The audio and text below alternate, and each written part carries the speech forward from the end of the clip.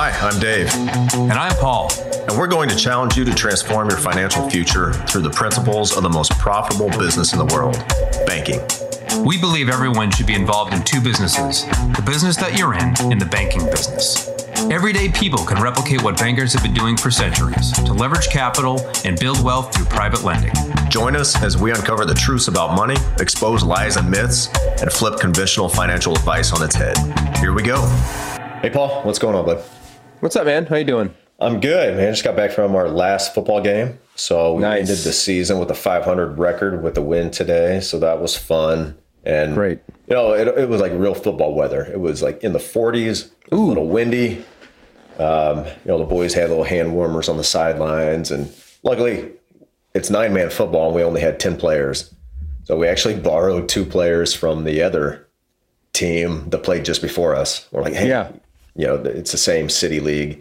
So you guys want to play another game? So that was helpful. But yeah, it was a lot of fun, man. Finish up the football season and now on to hockey. Oh yeah, the rich man sport. It's the everyman sport in Minnesota. Yeah. It's hey, do you want to? Here's one way to be middle class: start out rich and let your kids play hockey. That's right. Yeah. Then you can be middle class. So that's about what it's like. It's crazy. Last year I probably should have got hockey insurance on him because he broke his arm. And they started this thing with sports insurance. I don't know when that started, but you can buy insurance for your kid. If they get injured, you get reimbursed, pro rata that portion of the fee for that whole season. Yeah. When you're talking like, $2,000, $3,000, $4,000 of just club fees to play. Yeah. Right. It might be worth it. Huh. Yeah. But I typically don't because I self-insure for that kind of stuff. As Nelson says. That's right. Yeah. I can handle that if I need to. Yeah. Well, all right, man. So what are we going to talk about today? We're going to talk IBC and for real estate investors. All right. I mean, these things go together like peanut butter and jelly, like macaroni and cheese. There you go. We could keep going. Peanut butter and fluff. Yeah. Like cocaine and waffles. What? That's Ricky Bobby. Yeah, I know. Yeah.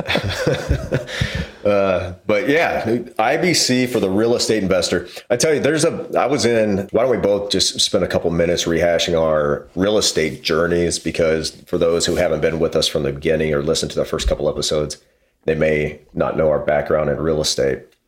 So Paul and I have both been in real estate. I quit my corporate job after 2.5 years in 2017 and did real estate investing full time. Call it real estate investing. Really, it was just flipping houses and flipping contracts, so wholesaling. But I ended up flipping my first house using a policy loan to fund the rehab. And that was great because your first flip, you think it's going to be 2 months, piece of cake, just got to finish off the basement, carpet, paint, call it good. No, it was 9 months, start to finish, firing contractors and kicking them in the butt, trying to get them to work. But the cool thing I realized that was the first time I ever took an actual, like a big loan from my policy. And what I discovered is, man, this is so stress-free because not only was I still earning on that money I took out against my cash value as a loan, I was still earning on that principal inside my policy, but I didn't have to pay it back. Nobody was calling me during dinner. Nobody was sending me letters, getting collectors calling my house and leaving messages on my cell phone. Like, no, they didn't care. So I could wait until I sold that property and pay it back, which is exactly what I did. So that was kind of an eye-opening moment in 2016 when I realized, wow, I've got something here that's pretty powerful that I didn't even realize. And I was part of a mastermind group. And I will say during that mastermind, we would go to big events all over the world, really. I think we did one in Costa Rica, and we invited the coach invited a infinite banking guy. Tom Lonnie came down, and he was kind of like the face of IBC for that mastermind group, which is now humongous. And I think they have an event right now going on in Florida. But yeah, huge event. And I actually spoke at that event in 2017, I think. But IBC was spreading like wildfire within that group because, like I said, these two things, IBC and real estate investing, go so well. They complement each other so well. You could do both of them very well independently, but you bring them together. Some things that you mix together that are good apart don't do so well. Like women in basketball, like separately, they're both phenomenal. You bring them together, I mean, come on, let's be real. It's just not that great. These two things, IBC and real estate investing, man, you bring these together and it's great. So that's my backstory. What's yours? Yeah. Yeah. Like, control over that banking function, Dave, is so powerful. No one, like you said, no bankers were calling you. And I think that was kind of your trigger in your life for realizing, I've had this asset for this many years, and now oh my gosh, it really is awesome, right? Mine is a little different. I never, did any wholesaling or flipping. I was more of a buy and hold, single family. So I've got some mixed residential commercial down in Texas, and that was kind of my jam. And then I got into real estate syndicating and just basically being a capital provider to various syndications across the country. 5 of them, I think, now at this point. And similarly, I guess you could say I did some private lending to you early on in the flipping and wholesaling business. And what made that all possible was access to liquid capital. Yep. Right. I've since liquidated, I suppose, most of my single family rentals. We sold 3 last year and did well. It was the peak of the market, so that was good timing. And I've got one left that I'll keep probably the next few years because it does very well for us as well. But yeah, that's kind of my story. More of a passive guy. Don't like to get my hands dirty. Don't want to deal with contractors. Don't want to unclog toilets. So that's kind of how I like just providing capital. Yeah, no, and I'm with you too. And I would never have known that had I not done that in the first place, been an active investor. Now I've got no desire, as Gary Gunderson lays out in some of his books, which I highly recommend his books, Killing Sacred Cows and Disrupting Sacred Cows. He talks about your investor DNA. And I realized, owning single family homes, it's not my investor DNA. Flipping homes, not my investor DNA. I just don't enjoy it. So that's right. I'm with you. I'm very passive right now with my money. And I couldn't be happier because, the stress level is almost non-existent. Yeah. No stress. I will say that seems to be where a lot of real estate investors begin. And I don't know if it's because all of these masterminds and coaching groups and, education that people buy, the fix and flip is the most, there's shows about it on television, on HGTV. Right, it's sexy. It's, everyone's just crushing it. And look at the after repair value of this piece of crap that I bought in Los Angeles. But it seems like a lot of the people we personally know progressed from that business, from that space, which is very active. It's very constant, right? Yeah. It's highly taxed, as our friend Steven would like to say all the time. And they naturally progress to, look at this commercial real estate thing that has economies of scale and a little bit more involved, of course, or a lot more involved, I suppose, but bigger rewards, I think, later on, and especially on the tax side of things. And I think there's a couple reasons for that being where most people start is because, one, that's the quickest place I could think of to start generating revenue. Sure. To start making it, like earning an income, was flipping and wholesaling. Like, it's a lot of work, both of those. Don't let any idiot tell you that wholesaling is 4 hours a week. Like, no, it's a lot of work, especially if you want to make money in it. And not spend 100 hours doing it every week.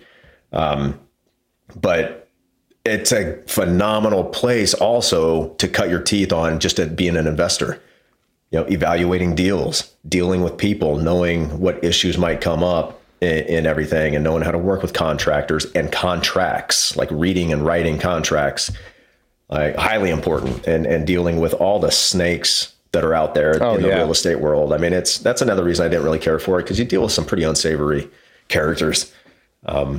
So everybody has their stories. I mean, I hired a bank robber, for goodness sake. So right. Yeah, we talked about that. Yeah. And she was good at her job, though. She was really good. Yeah.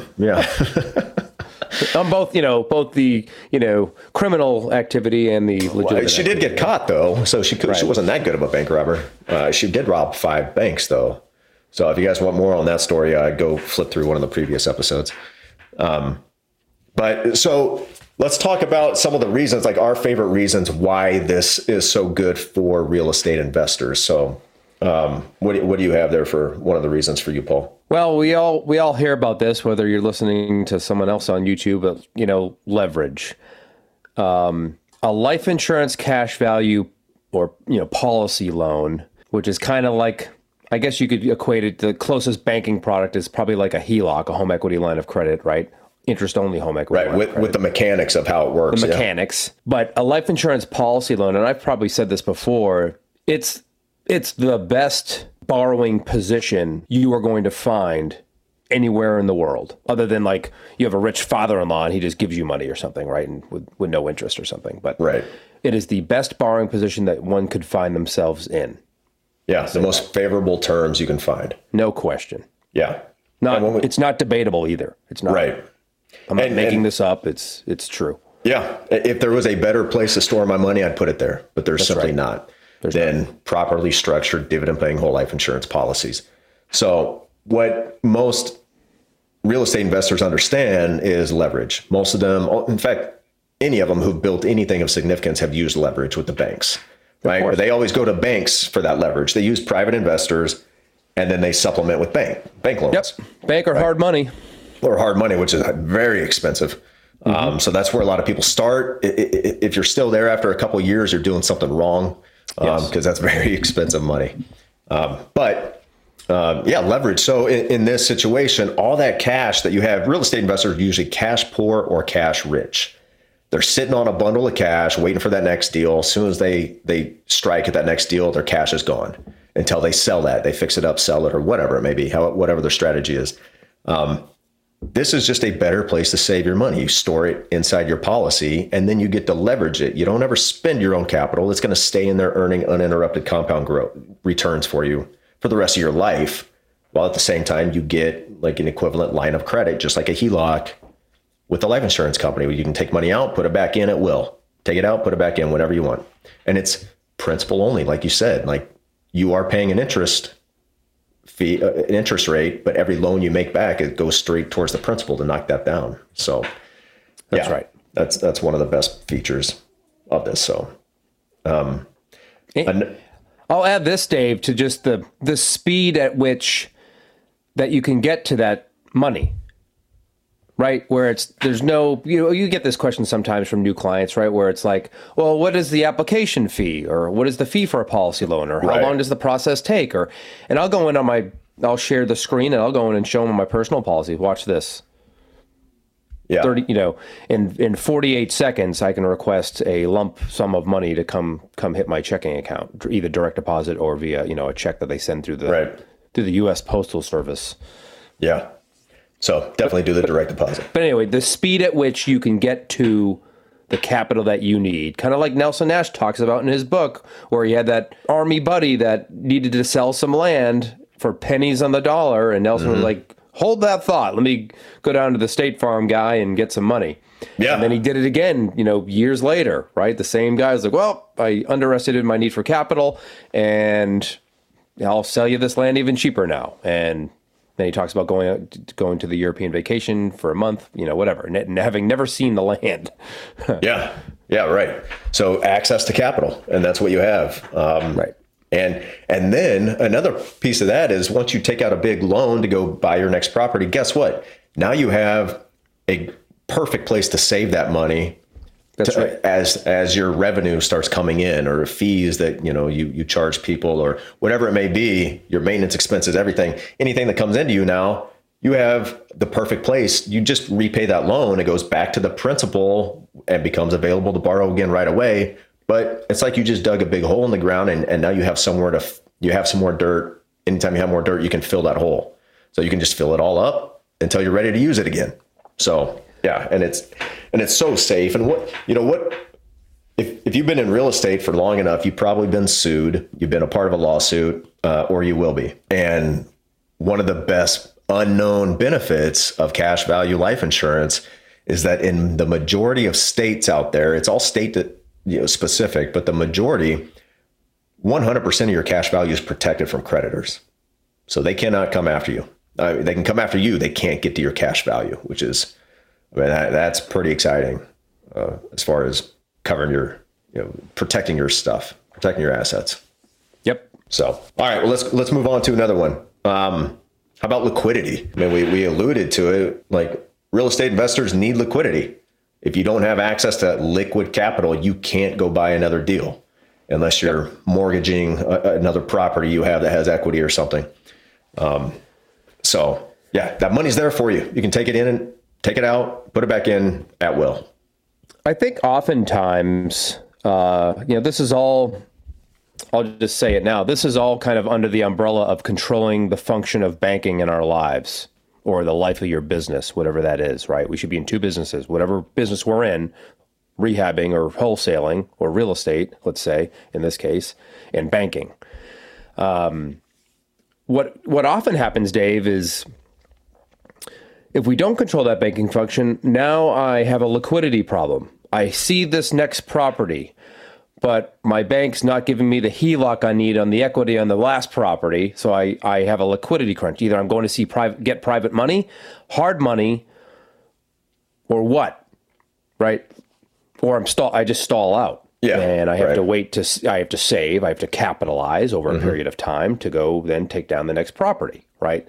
And I see this all the time on that Facebook group that I'm in, where people are just constantly undercapitalized or constantly asking about getting a HELOC on a rental property. Oh, my bank says they're not going to do it, on a rental property. Yeah. Not saying some banks won't, they will, but good luck finding them in particular times, especially in these times now when they're starting to tighten the belts over there in the banks. Exactly.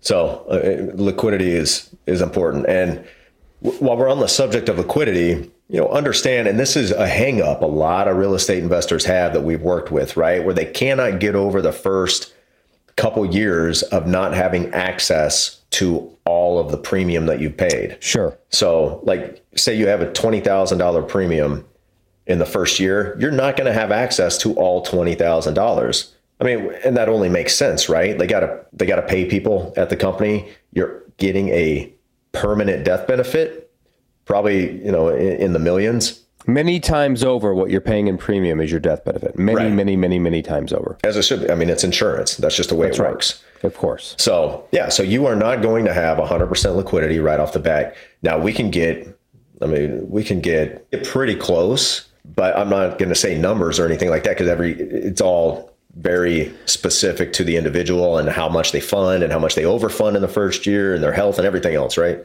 But you can get pretty darn close to pretty good, what I would call loan to value on your money in the first year if it's designed and you have the capital to design it, in that way. Yeah, no question. I mean, there's this trap of short-term thinking, especially with people probably our age and younger, where we have this instant gratification society that we live in, where we have access to information at our fingertips, on our phones. Well, Nelson talks about startup costs, capitalization phase of building this business. This is a much easier banking system to start and to build up than if you went down to the state and try to get a bank charter. First, you have to go out and find all the capital, and then you got to get, And he explains a little bit of it in the book, and it's a big pain in the butt. And most likely, he says, not going to happen because there's 50 other people that want to start a bank as well because they know how profitable banking is. Yep. So I often tell people this. I was like, listen, if you want to do IBC, you have to be able to think beyond next week or next year.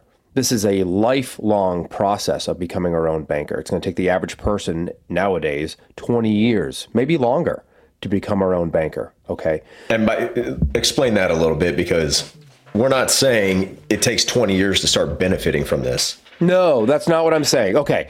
So let me get back to liquidity.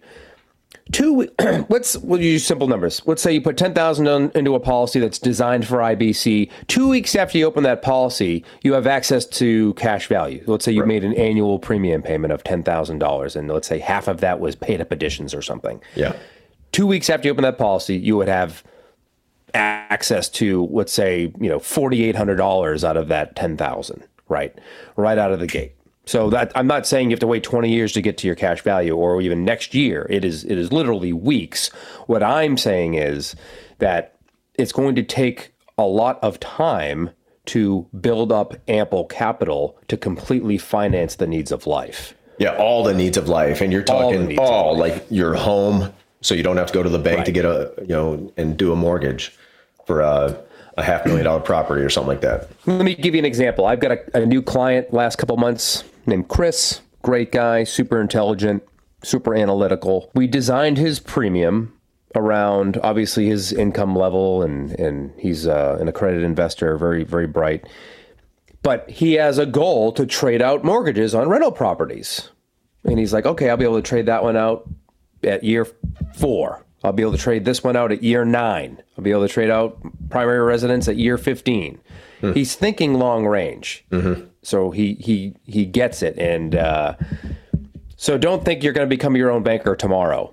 It's going to take a long time. And I'll ask this question, just do we ever outrun our need for finance? No. We're always going to have a need for finance. You're always going to have a need for finance. Always. Right. So you got to have money to live in this world. It's just the way it is. That's right. Yeah. Anyway, so yeah. And you make a good point. You use some numbers there that, it's just a random. I mean, those are made up numbers. So don't, hang your hat on anything like that. The fact is you pay your premium, you're going to have access to typically the majority of that premium in cash value that you can start utilizing right away, within a matter of weeks. That's right. So so we'll just leave it at that. It's very liquid. I mean, it's not. Yeah. Very liquid. Yeah, very liquid. Yep. Which is why people do it. Yeah. One of the reasons. And protected. So, another one, sticking with the themes of L words, so leverage, liquidity, and then loss proof. So I love the word loss proof because I don't want to lose anything. I've lost enough in my life. And if you're in real estate, you're probably going to lose something. You're going to lose at one point or another. Hopefully you win more than you lose and you end up on top. But that's right. Your capital is loss proof. And so actually, let me take a couple steps back because I think there is another good analogy to like that liquidity that you lose over the first few years. Talking to real estate investors, it's kind of like an escrow account. Let's say you pay $10,000, $6,000 shows up as cash value. So you don't have access to $4,000 right away. Okay. These are just round numbers. That $4,000, you could imagine like it's going into an escrow account. And every year after that, a little bit of that is going to be returned to you. And it's going to be returned to your cash value until at some point it's all been returned to you and you've hit your break even. And then after that, it's going to exceed everything you've ever put into it, like dramatically. The longer you live, the better it gets. So it's just another good analogy to think of it in real estate terms. Yeah, I like that. Yeah. So I think I got that one from John and John. Perfect. So, yeah. Thanks, John. Thanks, John. But loss proof, like it's not tied to the market. If you're using whole life insurance, if you're using IUL, yeah, it's going to be tied to the market. You may not lose, right? Because they usually say you have a 0% floor. That's a whole nother, if you want to hear our take on why IUL, Universal Life, is not right for IBC, it's another episode we've already done. So, but it's not volatile. Once that cash value shows up there, it cannot be reduced. Once the dividend's been declared, they cannot take it back. That's right. So like you're not going to wake up tomorrow and have less cash value than you have today if you haven't taken you just won't have less cash value. It's going up today. Right? It goes up, going up tomorrow. Goes up every day. Every day. Like this year, what the market's lost, call it 25%? Yeah, 20%, I guess, depending on what you're so they maybe rebounded a little bit from the very bottom. But how much have you lost this year in your cash value? I've gained. Yeah, right. Nothing. I've gained every single day. So it's pretty nice to have that peace of mind waking up like, I don't track the market on a weekly basis, even a monthly basis. I catch it when I'm at the gym because they show, they always have like garbage on TV. Yeah, Bloomberg's constantly streaming at the gym, right? Yeah, just to make people mad so they lift harder. Listen to these people talking about the inverted yield curve. Or listen to Jim Cramer give his top pick. So basically anything Jim Cramer says, do the opposite, and you'll probably end up a lot better. Well, he's got the insider knowledge at Goldman Sachs, right? Right, He came from there, right? Yeah, he's one of the golden boys. Yeah. So, yeah. So I don't know. Anything else on the loss proof aspect? The only is pretty straightforward. the only thing I would say is we're not comparing infinite banking, dividend paying whole life insurance to the stock market in the sense of this is an investment, like whole life insurance is an investment product. It's not. We're just talking that there's no risk of loss, right? It's a guaranteed contractual agreement between you and the company. You have your guaranteed values, and those are literally what it means, guaranteed. Yeah, I think the only time you can compare it to the stock market is that's one of the only other places people understand where they can put their capital and keep it liquid and hopefully earn on it. Yes. Because you can't do that in the bank. You're not going to earn anything in the bank, right? So if I want to earn on my liquid capital, I need to... You have to put it somewhere. I got to put it somewhere. So the only place people know of really is the stock market. And hopefully they can time it right so that when they need it, they take it out and it was worth more than they put in. But then they got to pay taxes on the gains and everything else. You run into the trap though, and I know some folks that are in a similar boat, but they have a lot of their liquidity, I think, in the market. So, let's say it's in an S&P 500 index fund. Okay, you had X amount a year ago. What is that amount today? And it's likely gone down by 15 to 25%, depending on, what fund you're in, right? So now, does that delay something that you want to do later? I don't know. Maybe because they don't want to take it out right now because they want to wait for it to rebound. Yeah, that's so right. They're not looking for opportunities. And if one came along, they'd probably pass on it because they don't want to lose, what they've got in the market right now. Right, which makes sense, which is a smart thing to do. We don't want to lose that value, but you've kind of you've handcuffed yourself by just, I don't want to say getting greedy, but if I see an opportunity, I want to be able to act now without any regret. Like, hey, life insurance cash value, hey, it's gone up every day. It's going to continue going up every day, whether I leverage the money or not. Yeah, right? Exactly. So, great. So just no to give you buyer's that more remorse. certainty. Yeah, you can just act because it doesn't matter. Yep, exactly. Cool. Well, that's great. Well, so let's talk. This is going to be a longer episode than usual, but I think it needs to be because real estate investors, there's a lot to think about, and there's a lot of them out there, and a lot of them have questions about this. They're starting to see it being popularized, and depending on who they're listening to and where they're learning that information, it may, they may be learning the wrong stuff. Yep, no question. So what have we seen? I don't know, maybe let's break real estate investors up into two groups, like the single family investors and multifamily investors, just to make this easy. We've both been single family home investors. We both have rental homes, or have had, in my case. One reason a single family rental home owner might want to use IBC is you're collecting rent every single month. Right. Well, hopefully your tenants are paying you. But you're collecting that rent. If you're collecting $1,500 a month in rent on one home, you're not spending $1,500, right? You're paying the mortgage, which is going to be less than $1,500. Let's say the mortgage is $1,000. Otherwise, it's not investment. Otherwise, it's not. Sell that. Yeah. Right. And then so now you have $500 of surplus.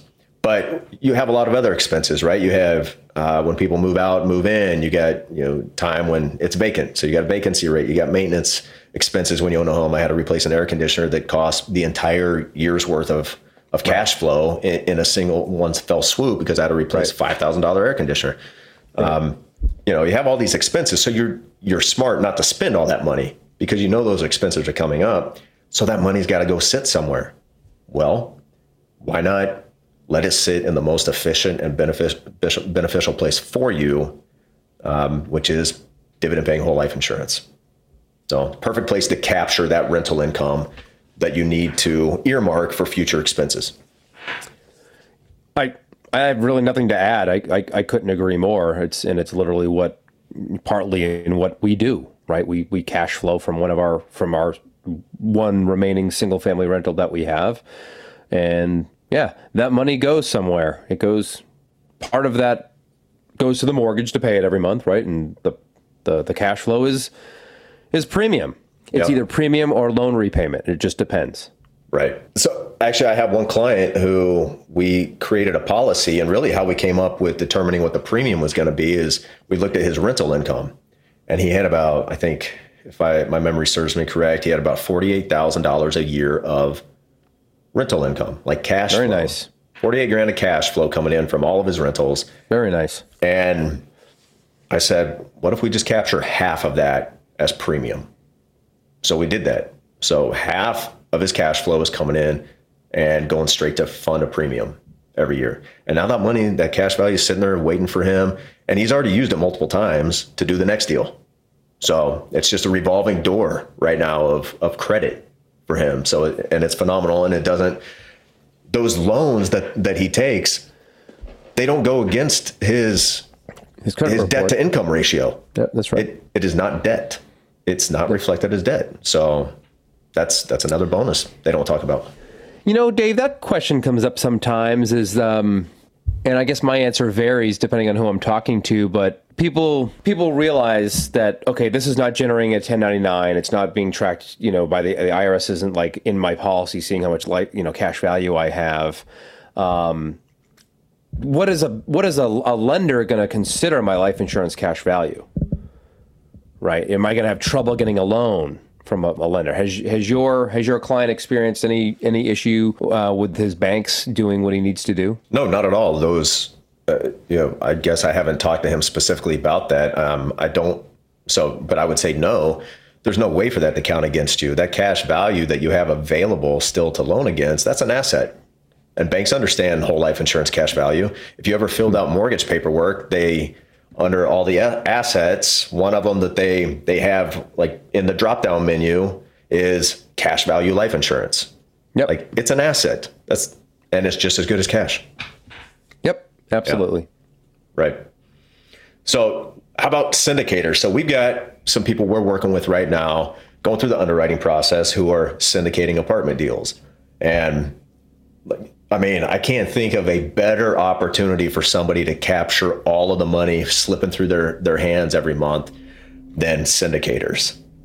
So, what are some ways syndicators could think about this, and how could they utilize IBC? Well, I always think about those acquisition fees. Oh, yeah. Which can be massive depending on how big the Six property figures, is. Yeah. Another one, Dave, is, and I actually put that on my Facebook probably a few months ago. I was like, yes, those acquisition fees ought to be premium first. Yeah. Before they go do whatever the heck they're going to go do.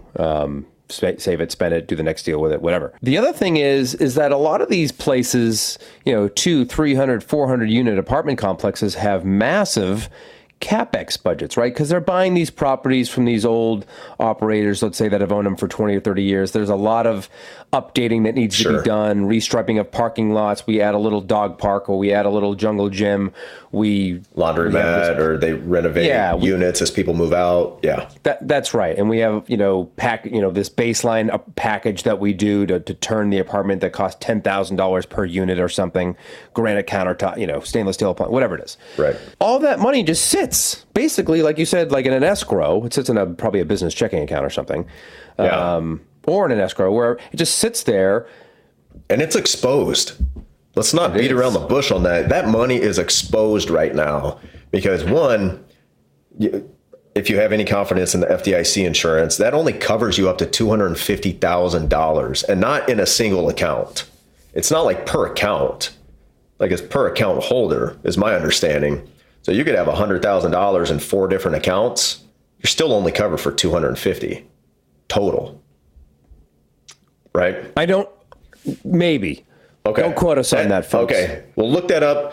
Fact check that yourself, but that's my understanding. So you can't spread your capital over several accounts and keep it all in the same name and expect it for all of it to be covered if it's over 250. That's my understanding. Yeah. And I'd say this as well, Dave, because that's a great point, is the FDIC is not fully funded, hasn't been for years anyway. I think it's, less, there's, whatever X trillion amount of dollars on deposit at banks at any one time. And the FDIC can meet, I think, maybe 1%. half of a percent or something. Yeah, 1% at tops. So it's right. It's not real insurance. It's just, if you know the history, you have to do some reading. But it's not what you think, folks. Yeah, and read, if you think your money's secure because of that, there's also a little thing called the Dodd-Frank Act that was bail in. Yeah. Bail in. So research that. Google that. Dodd-Frank Act, bail in, as in like a bail of water, bail in. They're not going to bail out the banks anymore with taxpayer funds. They're going to bail in the banks with your personal funds that are already in the banks. You're an unsecured creditor. That's it. They have right to your money. Just another reason I don't keep any money in a commercial bank that I don't need to pay my bills. Thanks, Barney. Thanks, Barney. Class act. He's doing it for you, the consumer. Don't worry. That's right. Yeah. Okay. He's retired now, so we can poke fun at him. Yeah. Well, we can poke fun at him anyway. Freedom of speech. That's true. Yeah. Although I think it may be a hate crime for him, in some people's minds. But right. What other money do syndicators have flowing through their hands every month? Like, it's all that revenue, right? And then they're like, how the syndications you've been a part of, you receive quarterly payments? Yes, I've had one that was monthly, and then the other ones have all been quarterly. But you're right, that money sits right before they send it out to, if you're you're in a preferred position, let's say, as a limited partner in this syndication, right, where you get paid first if the cash flows allow. Yep. Right. Well, yeah, that money is sitting anywhere. So, there's definitely creative ways, Dave, to capture a lot of the dollars that flow through their hands, which is, hundreds of thousands of dollars a year. That could be, a lot of it could be premium, and it's simply not. And it's just a matter of sequence. Sequence your dollars through the policy before they go out to your investors. Sequence them through the policy before they pay your semi-annual property tax. Sequence them through the policy before you go retar the driveway or put in a dog park, right? It's just sequence. Right. It's all, and I've seen that done at every syndication I've been in. There's always been either a dog park or a jungle gym or resurfacing, or that money was put to one use. It did just the resurfacing. It's just one $20,000 gone. Yep. That could have been PUA premium first. Yep. Right. So. Well, good. So, and we've worked with a lot of real estate investors over the last several years, and we've discovered a few things. And I think one of the biggest things that we discover with real estate investors is they're not patient. Real estate investors, and rightly so, they want to have their money working for them. They understand velocity of money. But what they don't understand is, like, going back to what you had said earlier, that a lot of times they're very short-term thinking. They just think the next deal. They're not thinking 5-10 years into the future. So they don't have the patience to hold on to that cash, get approved for a policy, and first make it premium first, and then utilize it, and then leverage it. So that's the biggest thing I've seen, the biggest drawback of working with real estate investors that they need to get over. Yeah, I think you're right. I also think that just from a business planning perspective, Dave, whole life insurance is a great way, and we've talked about it, but just to touch upon it again, is a great way to fund a business succession plan, whether it's a buy-sell agreement or some other agreement that your lawyers draft up. But the best way to fund those agreements is with permanent insurance. Yep. In this dividend-paying whole life, you're able to maintain much of that liquidity that you do need. And I think that's a question I would ask now as a lender into these things, or a limited partner, is like, hey, tell me about y'all's insurance plan. What happens if this key person, who is the personality of this thing, he's the deal maker, he's all these things for you guys, because he's usually pretty small, right? There's only a handful of key people, 4 or 5 guys or gals. What happens if you lose him or her? Right. How do you replace him or her and still maintain, the functionality and the success that you've had? How do you? Anyway, so how is the loss of that person going to affect the return of my capital? Sure. And if you have a massive life insurance policy, that could be another benefit as a syndicator to attract other capital. Like, Oh, your question, great question. If I get hit by a bus tomorrow, well, guess what? I have a $5 million policy, which is enough to pay every one of you investors back. So there you go. That's right. Make me a beneficiary. Make me a beneficiary. I mean, there's a reason when you go get a small business administration loan, they insure, if you're going to get a $5 million loan, they want to know you have $5 million of life insurance in place. Because if you die, they're getting their money back. Oh, yeah. And if I'm an investor, I want to be treated the same. So There you go. What's another one? What's another hurdle that a lot of real estate investors need to jump? Well, they haven't been, if they've dug into IBC, they haven't dug into it enough, Dave. And they just simply, they don't understand that this process, this product will enhance whatever they're doing. Yeah. And yes, we've addressed the startup costs, but over the long term, if you took two people, and I've said this before, one person is doing IBC, the other is not, like say they're twins or something, right? Mm-hmm. Twin IBC is going to run away eventually. Yep. All things being equal, he's going to run away from the other guy. Right. And if you don't understand what I'm saying, read Nelson's book again. There you go. So that's perfect. And something you said before we even got on this call, and I'll let you say it. What's the quote that you said? Yeah. Why don't you say it? Because I don't want to steal your thunder. Oh, yeah. I was going to say. All right. So they're not thinking in terms of banking, right? Everything that's going on in the financial space is secondary to the banking function and controlling it. Yeah. Everything is secondary to that consideration. Absolutely. Yeah. You could have the greatest deal in the world, but if you don't control the banking function or you can't get lending for whatever reason, then it's not the best deal in the world anymore. Then it's not a deal at all. It's not a deal at all. Right. Yeah, it starts with the banking. That's it. It all leads back to banking, the function of banking. Yep. All right. So, yeah, and that plays into this characterization, which I found is real estate investors think as investors only. They don't think like bankers. So if you want to be the best deal maker out there, I guarantee, I know the best deal maker out there. I've worked with him on many deals, and you know who I'm talking about. He's the best deal maker I've ever met in my entire life. And the reason he's the best deal maker is because he understands banking like Warren Buffett understands the stock market. Right. He understands banking, and every single thing goes back to banking, period, with him. If it's not bankable, it's not a deal. Yeah, he's forgotten more about banking than we'll ever know. Yeah, exactly. Right. So that's just firsthand I think proof. that's such an important point. And maybe they don't understand something. We throw this term banking around in the banking function. Maybe there's a misunderstanding in some people's eyes because they haven't been able to put in the work or haven't been willing to put in the work to understand, what that means. Yeah. Right. That's the essence of what Nelson is trying to explain to us here in his 92-page book. Well, and the truth is, bankers, like central bankers, don't want you to understand banking, or else you would never keep your money with them. Well, right. So it's hidden for a reason. So you really have to want to understand it and want to learn about it in order to become knowledgeable in it. That's just a fact. It's not going to happen by accident. Yeah, no doubt. Yeah. So another thing is investors like to focus on, their biggest focus is maximizing the return on investment with every dollar. The rate of return on every single dollar they have.